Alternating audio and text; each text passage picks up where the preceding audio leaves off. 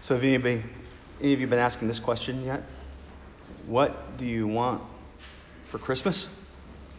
It's been asked a couple times around my house, and it's just part of the season how we celebrate it with all this giving of gifts. But for me, when I was a boy, one of the most exciting days of the year was when the Sears catalog arrived. Some of you know what I'm talking about here, but for the younger people in the crowd, I grew up in the Stone Age when there was no such thing as internet. There was no Amazon or any of those kinds of things. And so the Sears catalog was kind of like the Amazon of our day.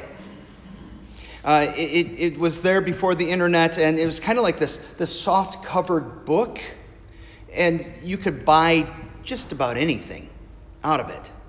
You could order it. You'd have to either send in a form, or you could, when we got really fancy, you could call on the telephone and place your order, and it would show up at your house in the mail.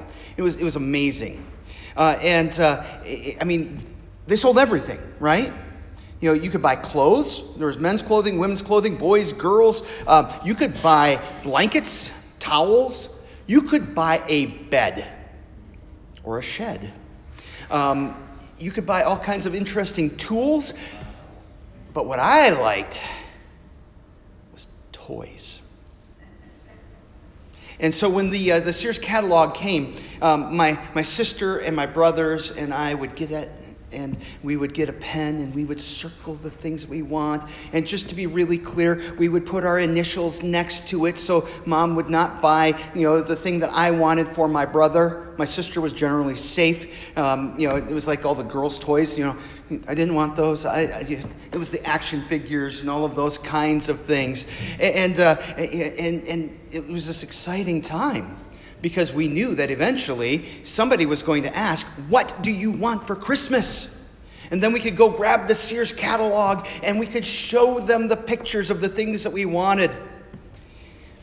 But it's a different experience for me these days when I get asked that question, "What do you want for Christmas?"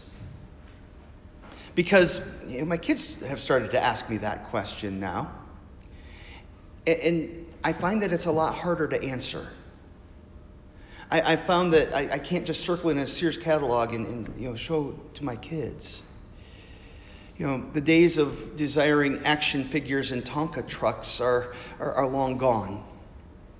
And I've reached a point in my life that I really don't need stuff. I have a lot already. In fact, I probably should get rid of some of the stuff that I have.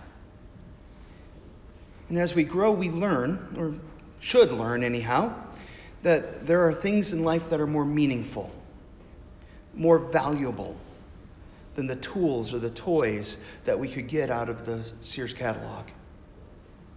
Things like the love of your family, the sound of your spouse's voice. And there are things even greater than these. Gifts like faith, forgiveness, life. And on a whole other level, the gift of God's Son, who in turn gave himself for us. Our God gives good gifts. In James 1, verse 7, it says that every good and perfect gift is from above, coming down from the Father. He is rich in his generosity. In fact, as I was thinking about that word gift, the word gift in Greek in the New Testament is the word charisma.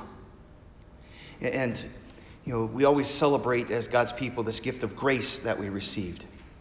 The word for grace is charis. Charisma, charis. And when we receive God's grace, we often experience joy with that, right?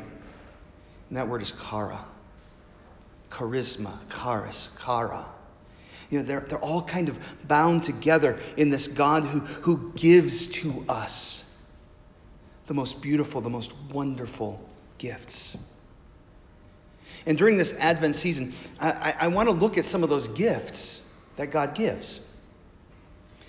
These are, according to God's way of thinking, good gifts.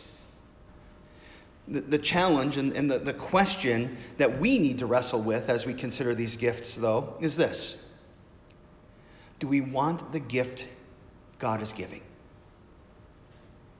Or is there something else that we have come to desire more than God's gifts? And so the first gift we're going to look at today is hope. The first Advent candle is the candle of hope. And perhaps you're thinking, who wouldn't want hope? Hope is great. And you would be right. Hope is great. But would you rather have hope or certainty? Would you rather live in hope or in security? Because I think that that's part of what God offers us. You know, I think that most of the time, if we're honest with ourselves, we'd rather have certainty. We'd like to have a guarantee that at this time and on this date, we're going to get the thing that we desire. And as Christians, the thing that we desire is for Jesus to return, to live with him in glory and all of those things. But listen to what God says. What he said through his prophet Jeremiah. He says, "Days are coming, declares the Lord, when I will fulfill the promise." Like the specificity on that? In the meantime, do you know what was going on when Jeremiah was a prophet?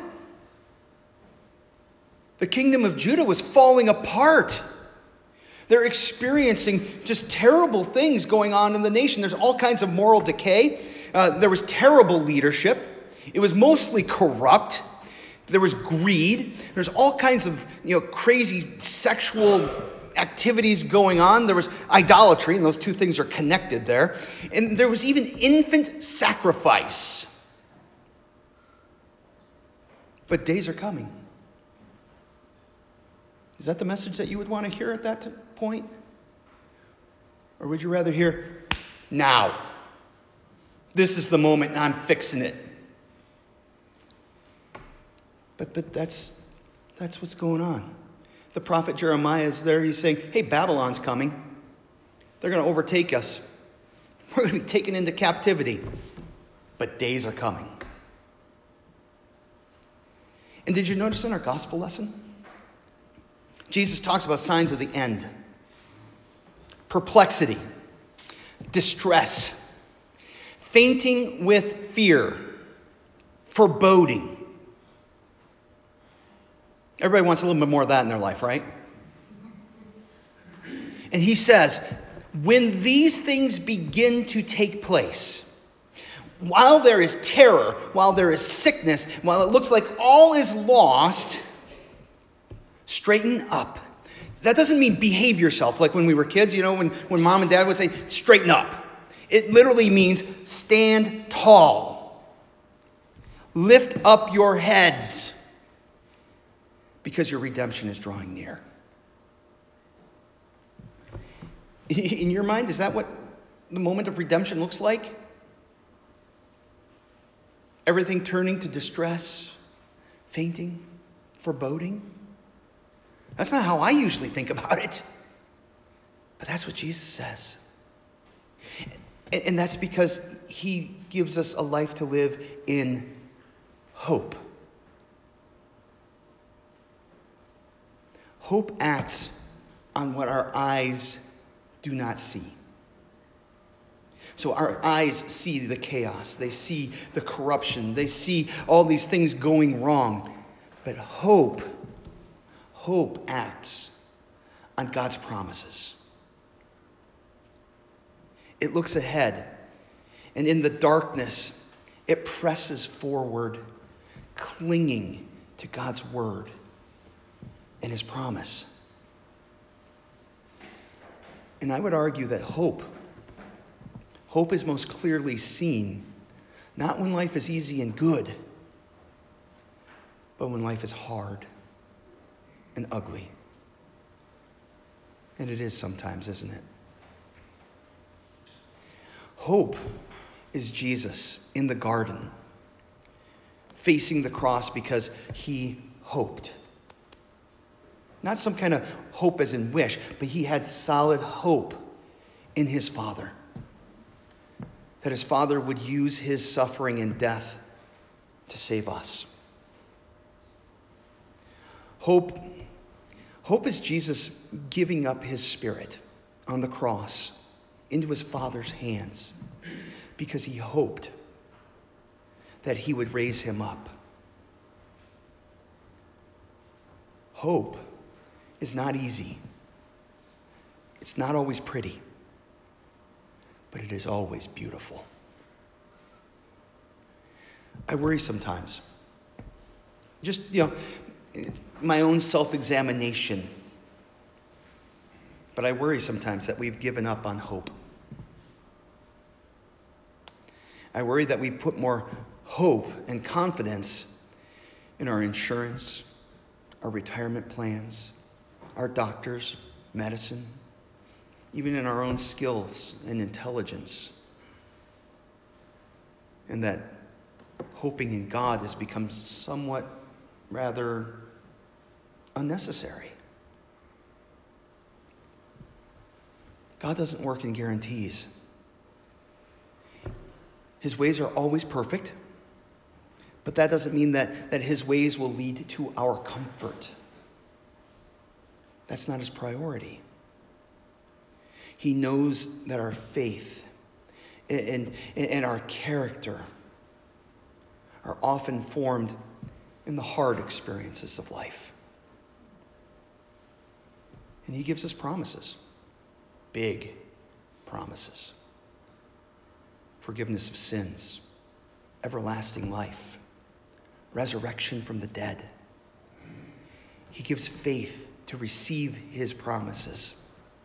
And he calls us to follow him. And he usually doesn't bother to tell us where we're going.